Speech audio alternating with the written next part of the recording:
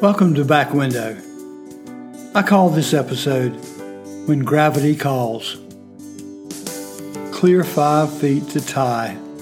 Clear 5-1, and I was a record holder with my name on a list of winning athletes and a blue ribbon to pin on the front of my shirt.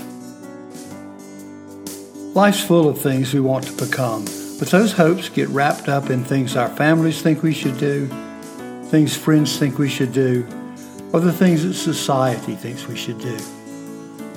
We can't meet all the expectations, can't beat them all, and can't stop carrying them on our shoulders.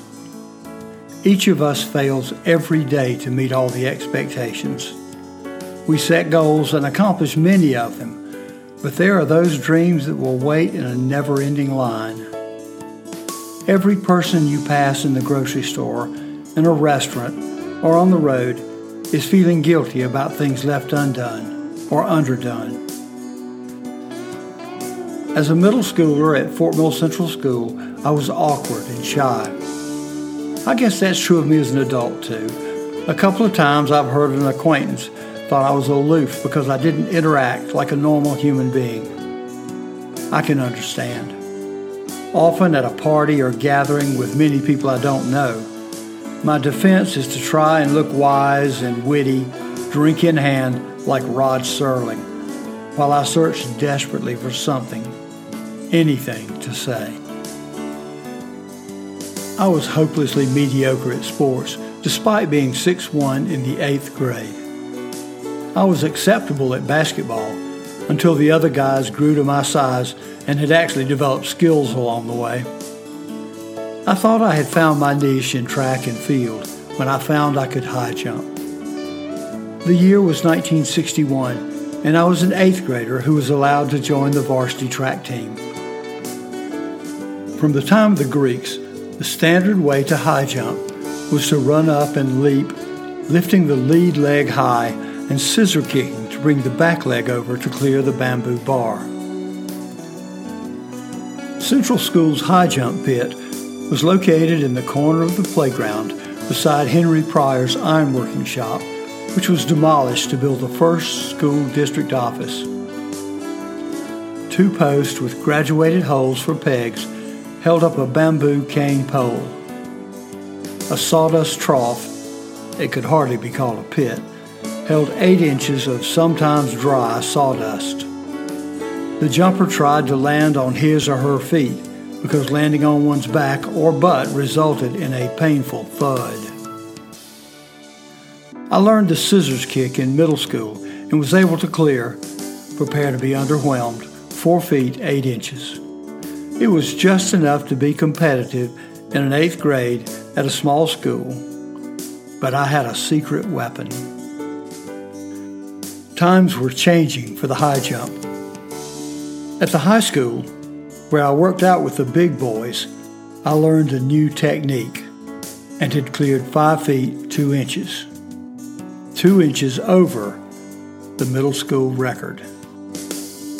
Located behind the baseball diamond at the American Legion Field, the high school jump pit was a step up in technology. The landing area was made of soft foam rubber bricks set in a pit a foot or so deep and rising about another foot above ground level. Much less bruising was involved. There was also a new style of jumping called the Western Roll. The high jumper would run and kick up his back foot in order to roll belly first over the bar. Yes, I'm aware that would not work for me now. I read the track magazines, and my hero, John Thomas, a young black freshman at Boston University, set the indoor world record of 7 feet using this new style. Every year, on one of the last days of school, our principal, Mr. Reynolds, would let down his stern guard and allow the 8th graders to go outside after lunch for an athletic field day. Not one to let things get out of hand, Mr. Reynolds made sure every activity was organized and supervised. Even the 3-legged races were run with exacting precision. I don't know if it's still acceptable to tie two children together and make them run as fast as they can. But I guess the skill would come in handy if they're ever trying to escape from the chain gang. Wait, that's probably unacceptable too. I sweated through all the sprints and track events until it was finally time for the high jump. The competition was good, but I knew there was only one person to beat. Jerry was athletic, and while still an 8th grader, was 2 years older. I had the height and had the skinniness, and I had, as I said, my secret weapon, the Western roll. Expectations. Did I mention them earlier? As one of the last events, the high jump drew a crowd of boys and girls. I didn't care about impressing the boys, but I think I've made it pretty clear in the past that I was desperate to impress the girls, especially the one who had just taken the ribbon for the 50-yard dash. Mr. Case, the math teacher and my uncle, was overseeing the field events. He set the bar at 4 feet as a start. Nothing to that. I used the scissors kick and cleared everything easily until we reached 4 feet 9 inches. I decided it was time to take out the big guns and got strange looks when I set up my approach from the right rather than from the left. I ran in, launched myself, rolled over the bar in good form, and landed undamaged in the sawdust. Undamaged, that is, until Mr. Reynolds came storming up to me and told me there would be no more of whatever that was. He said something about younger kids trying it and possibly getting hurt. I couldn't believe it, and I tried to protest, but Mr. Reynolds' domain was not a democracy, and his word was law. There were only 2 of us left in the competition. It was down to me and Jerry. I had just surpassed my best scissors jump, and the bar was set at 4 feet 11 inches. There was nothing to do but go back to the old-fashioned scissors kick. High jumpers get 3 tries at every height. Jerry cleared the bar on his second attempt. I missed twice, and everything hung on my third jump.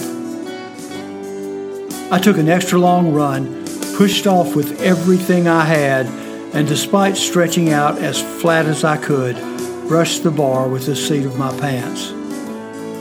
I had pushed off so hard that I landed on my back, outside the pit, and scraped one of my spiked track shoes against my leg. As a final cosmic and comic insult, the bamboo bar landed on top of me. With the wind and the hopes knocked out of me, it took an agonizingly long few seconds to stand up. It didn't matter how long it took. The event was over, and the crowd had moved on. I brushed myself off, checked the little trickle of blood down my leg, and cursed the unfairness of it all. Jerry was 2 years older. I was not allowed to compete at my best, and I had landed in an undignified thump with a severely bruised ego. Much pain, no gain. The impact on that hard ground was enough to jar me out of my dreams of being an athletic star. I was defeated by Jerry, and by circumstance, and by gravity. Mostly by gravity. I'm quiet, so I didn't look like a sore loser. I was a sore loser, obviously, since such a small event from so long ago still bothers me. Life didn't seem fair, and I felt I was at the center of all its injustices. To my credit, I was young, and my sense of injustice was greatly underdeveloped. As we grow older, we face the vicissitudes of day-to-day life. We begin to see the world more clearly. There's always someone bigger, or stronger, or faster, or smarter. And there will be times when all the forces of our personal world come against us in battalions. Sometimes, no matter how hard we try, or how long we practice, or how righteous our cause, we find ourselves on our backs, covered in sawdust, and aching from a dream we know in our deep hearts is over. The Danish philosopher Søren Kierkegaard wrote that life can only be understood backwards, but it must be lived forwards. So there is hope. We never know what gains will be made by the losses of the day. Each victory and each loss sets us on a new path. As we grow older and look back on our lives, we see or create patterns. Whether we call it God or kismet or karma or just dumb luck, all the meandering streams of our lives seem to converge to make us who we are, despite the hard knocks, heartbreaking losses, and undignified landings along the way. When I was only a couple of days old, my mother put me on a changing table and reached back for a diaper. In that brief instant, I managed to roll off the table and land on an uncarpeted wood floor. In a panic, Mom grabbed me up and rushed me to the doctor. The doctor, Dr. Settle, looked me over, turned to my mom and asked, "Did he bounce?" "Yes, I did, Dr. Settle. Yes, I did."